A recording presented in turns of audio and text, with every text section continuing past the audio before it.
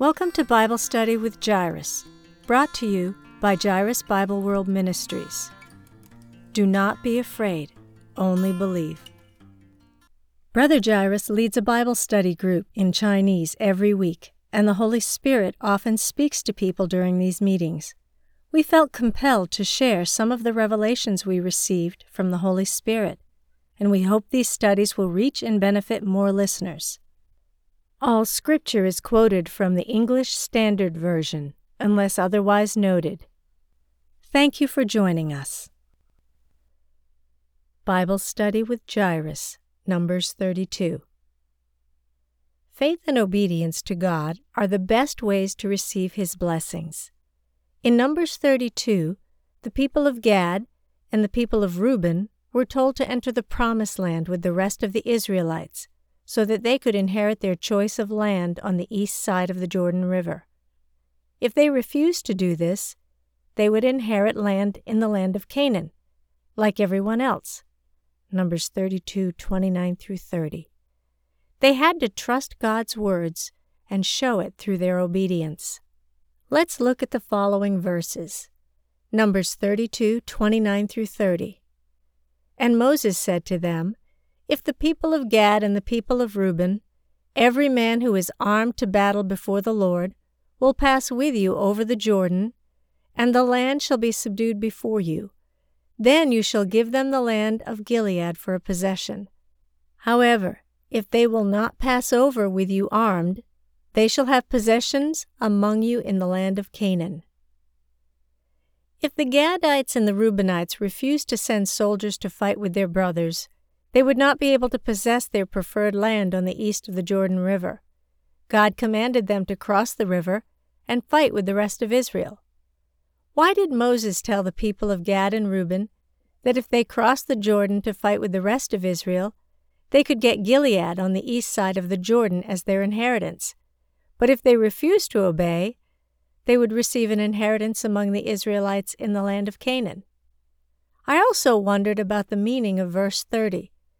If they will not pass over with you armed, they shall have possession among you in the land of Canaan. Did this mean that they could cross the Jordan unarmed and receive the land of Canaan? When I asked this question during Bible study, one of the men had an inspirational idea. He said, crossing the Jordan River unarmed would require more faith. Faith surpasses physical weapons. This is why they would obtain the promised land of Canaan as an inheritance. If they chose to fight with material weapons, they would receive a certain blessing from God, the land east of the Jordan which they had prayed for, but they wouldn't be able to enter the promised land. This insight helped me understand Moses' words. It gave me even more insight into Christian obedience and faith. When the Gadites and the Reubenites saw that the land of Jazer and Gilead east of the Jordan would provide perfect grazing land for their livestock, they asked if they could stay there rather than crossing the Jordan and inheriting land in Canaan. Moses' first reaction to this request was to scold them for being like their unbelieving ancestors. Moses longed to enter the promised land, but he'd recently found out that God would not allow him to enter. He would only be able to watch from a distance. This may be one reason he was so frustrated with the Gadites and the Reubenites. How could they be so close to God's promises and throw away this opportunity to enter the promised land? How could they settle for living on the east side of the Jordan River? Eager to enter the good land, but unable to do so himself, Moses was displeased with the people.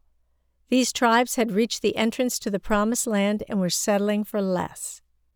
Rather than entering in and receiving the inheritance promised by God, they were content with their own inheritance. Moses rebuked them for not participating in the conquest of the promised land. Moses was afraid their apathy would discourage the rest of the Israelites. However, the people of these two tribes and the half-tribe of Manasseh promised Moses that they would bring weapons to fight with the Israelites across the Jordan River. Only their women, children, and livestock would stay east of the Jordan River. After that, Moses changed his attitude. Surprisingly, he granted their request. Moses mentioned the word "before the Lord" many times in this chapter.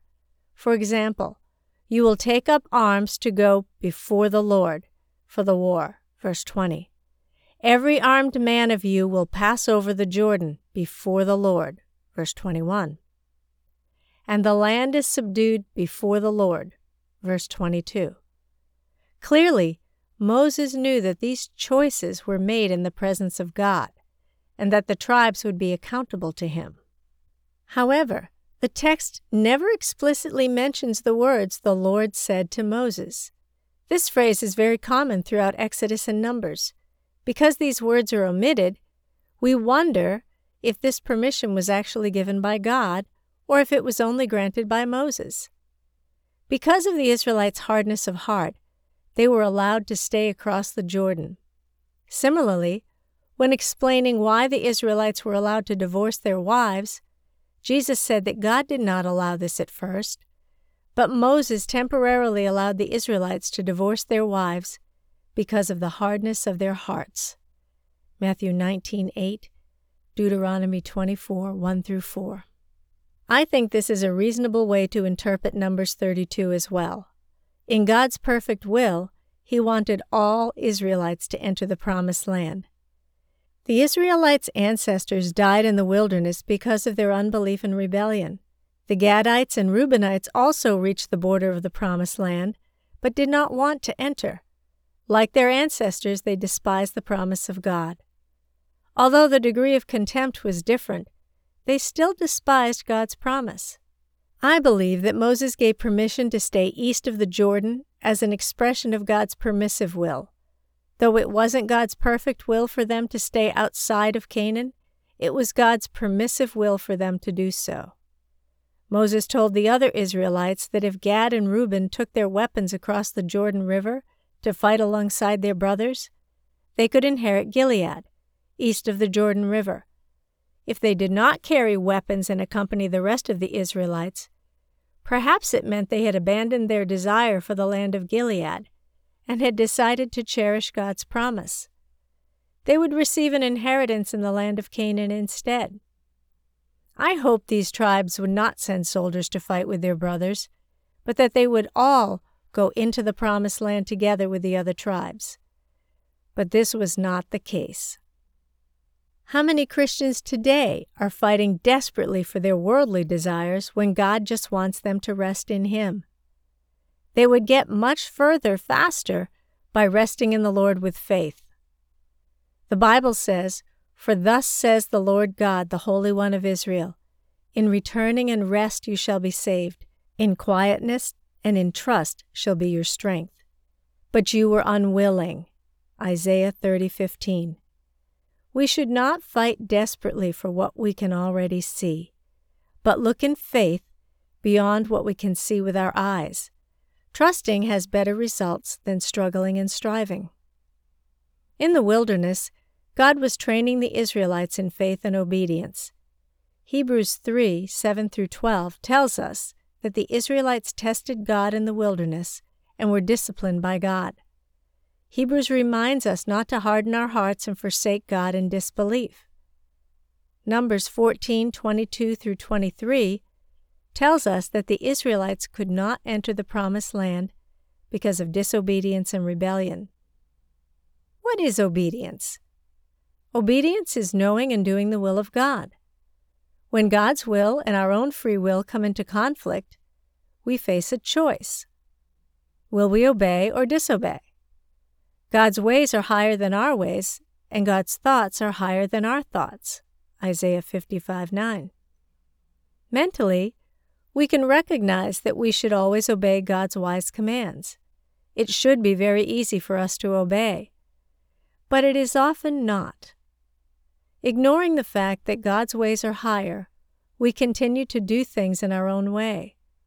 God sometimes must use circumstances and suffering to discipline us and help us submit to His will. What is faith? Faith is knowing God Himself. Faith is seeing the sun through the dark clouds. The sun is always there, always shining behind the clouds. God sometimes allows difficult circumstances to cover the sun of His love. But we must remember, He is always there. His goodness is always shining like the sun. Satan, like a dark cloud, tries to obscure and distort our understanding of God's goodness. He tries to convince us that the sun is dark or non-existent. When a person lives under dark clouds or darkness for too long, he will believe such lies. We must not allow the dark clouds of suffering to twist our basic understanding that God is light. Trials are a test of our faith. Will we pass the test? During my season of infertility, I experienced 10 years of difficulty and trial. This suffering helped me learn lessons of obedience and faith. At first, I didn't submit to the people and circumstances arranged by God. Later, I discovered that God's hand was disciplining me so I could learn lessons of obedience. After I surrendered to God, these sufferings became my blessings. As I continued to learn these lessons, I began to pray and look to God.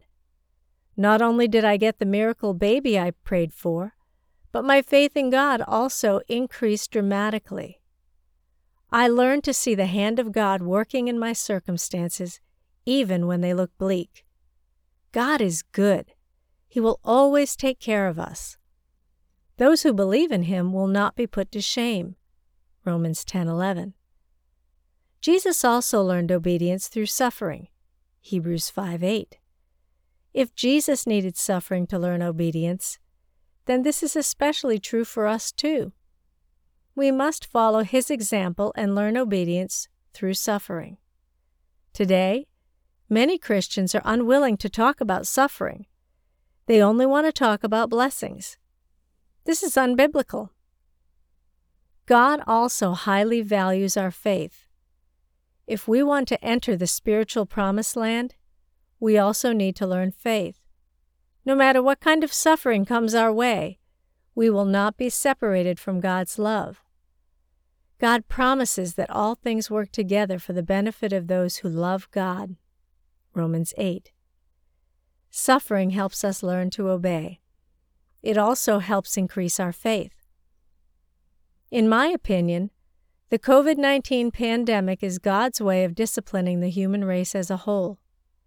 In both the Old Testament and the New Testament, God often sends plagues as part of His judgment. The majority of the human race does not believe the gospel of Jesus Christ, the Son of God, and are under God's judgment. But some object that Christians have also become infected and died of the virus. How can COVID-19 be a judgment from God? Some Christians say that since the enemy comes to steal, kill, and destroy, this plague comes from the enemy, not from God. John 10:10. Others say that all circumstances are under the sovereignty of God. Not even one sparrow falls apart from the Father's will. Matthew 10:29. They say that since God allowed this to happen, it must be God's judgment. I understand that all the bad things come from the enemy, but I also believe that God can achieve His purposes through this attack from the enemy. He allowed it to happen. We need to allow this crisis to teach lessons of obedience and faith. Again, obedience is knowing God's will, and faith is knowing God Himself. You may ask, how can we obey God and have faith in God in such a difficult situation? First, we must repent and obey God. No matter how we look at this issue, we can be sure of one thing. Trouble should motivate us to turn to God, pray, and examine our lives. It's important to ask ourselves whether there are any areas in us that are disobedient or displeasing to God. Many Christians testify that illness or trouble was the catalyst to their spiritual renewal and repentance. Similarly, the purpose of this collective human suffering is to motivate us to turn to God. If the human race refuses to recognize that this is God's discipline, we won't be able to achieve God's purpose. If we use human methods, science and medicine, to solve the problem, we won't get to the spiritual root of the problem. I'm not against science, but I am saying that we should not overlook the spiritual root causes of this pandemic. Some Christians say that God would never send disease to test and discipline people, but this opinion does not align with God's word. God clearly told the Israelites that if they disobeyed, every other malady and affliction, even though not recorded in the book of this law, the Lord will inflict on you until you are destroyed. Deuteronomy 28:61. You may say that this was in the Old Testament and this is the New Testament. Then how can you explain the plagues recorded in Revelation? It is never God's perfect will to have His people sick or experiencing plagues, but sometimes He allows bad things to happen to motivate us to repent and turn back to Him. He disciplines us so we won't lose our eternal reward. We must change our mindset and begin to reflect on our lives before God. If we attribute this trial to demons or human agency, we may end up losing our opportunity to repent. We must balance the grace of God with the righteousness of God. In God's righteousness, He does judge and discipline His people, along with the world He created. Second, we must have faith in God. It may seem like God isn't listening to our prayers for healing from this pandemic. Many people are dying, powerless to save themselves.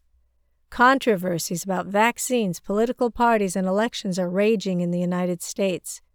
Darkness is rampant. It seems that God doesn't care about it. How can we have faith in God?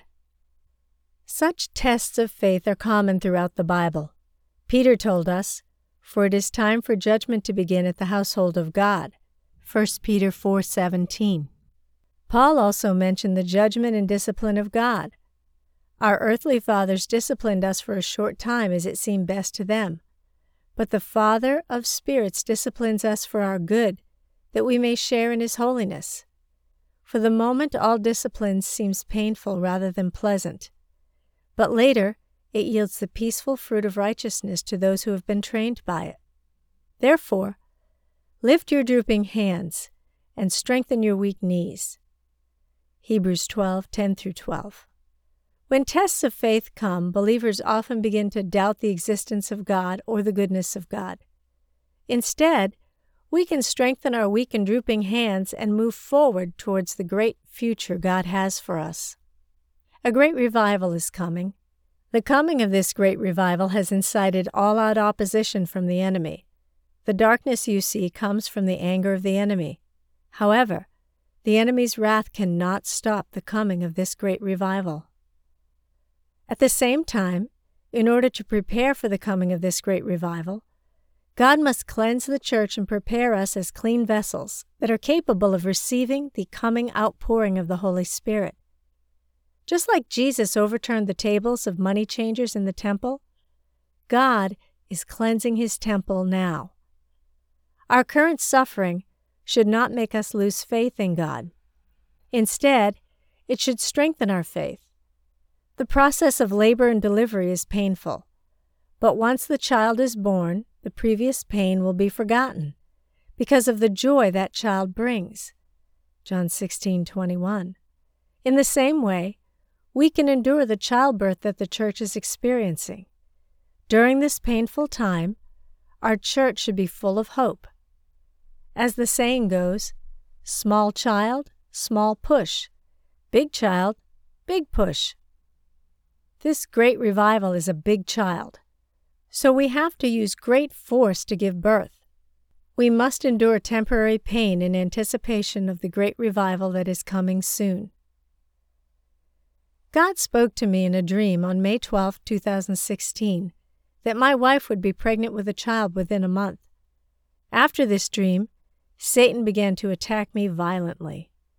Satan's attack caused discord between my wife and me. We did not speak for 2 weeks. However, on May 28th, my wife discovered that she was pregnant after 10 years of infertility. We were able to reconcile. I have learned from personal experience that each time God releases a heavenly blessing in our lives, Satan launches a counterattack. We must endure these battles before we can receive these blessings.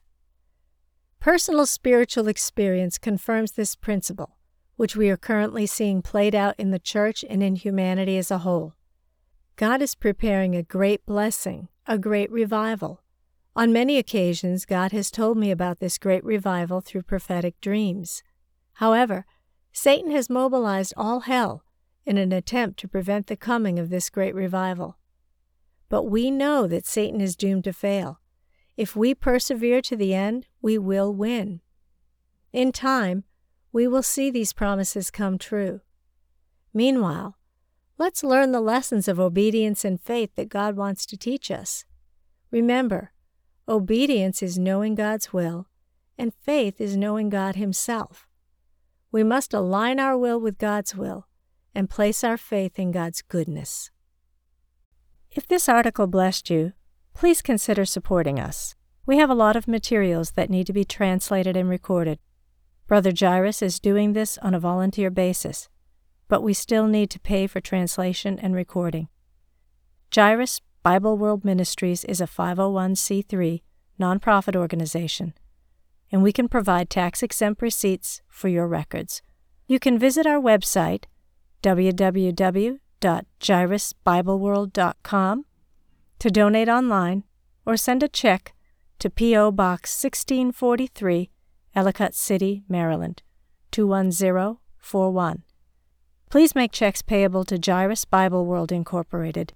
You can also donate via PayPal. Our PayPal email address is info@jairusbibleworld.com. We greatly appreciate your support. Music, Acoustic Guitar 1 by Audionautics is licensed under a Creative Commons Attribution License.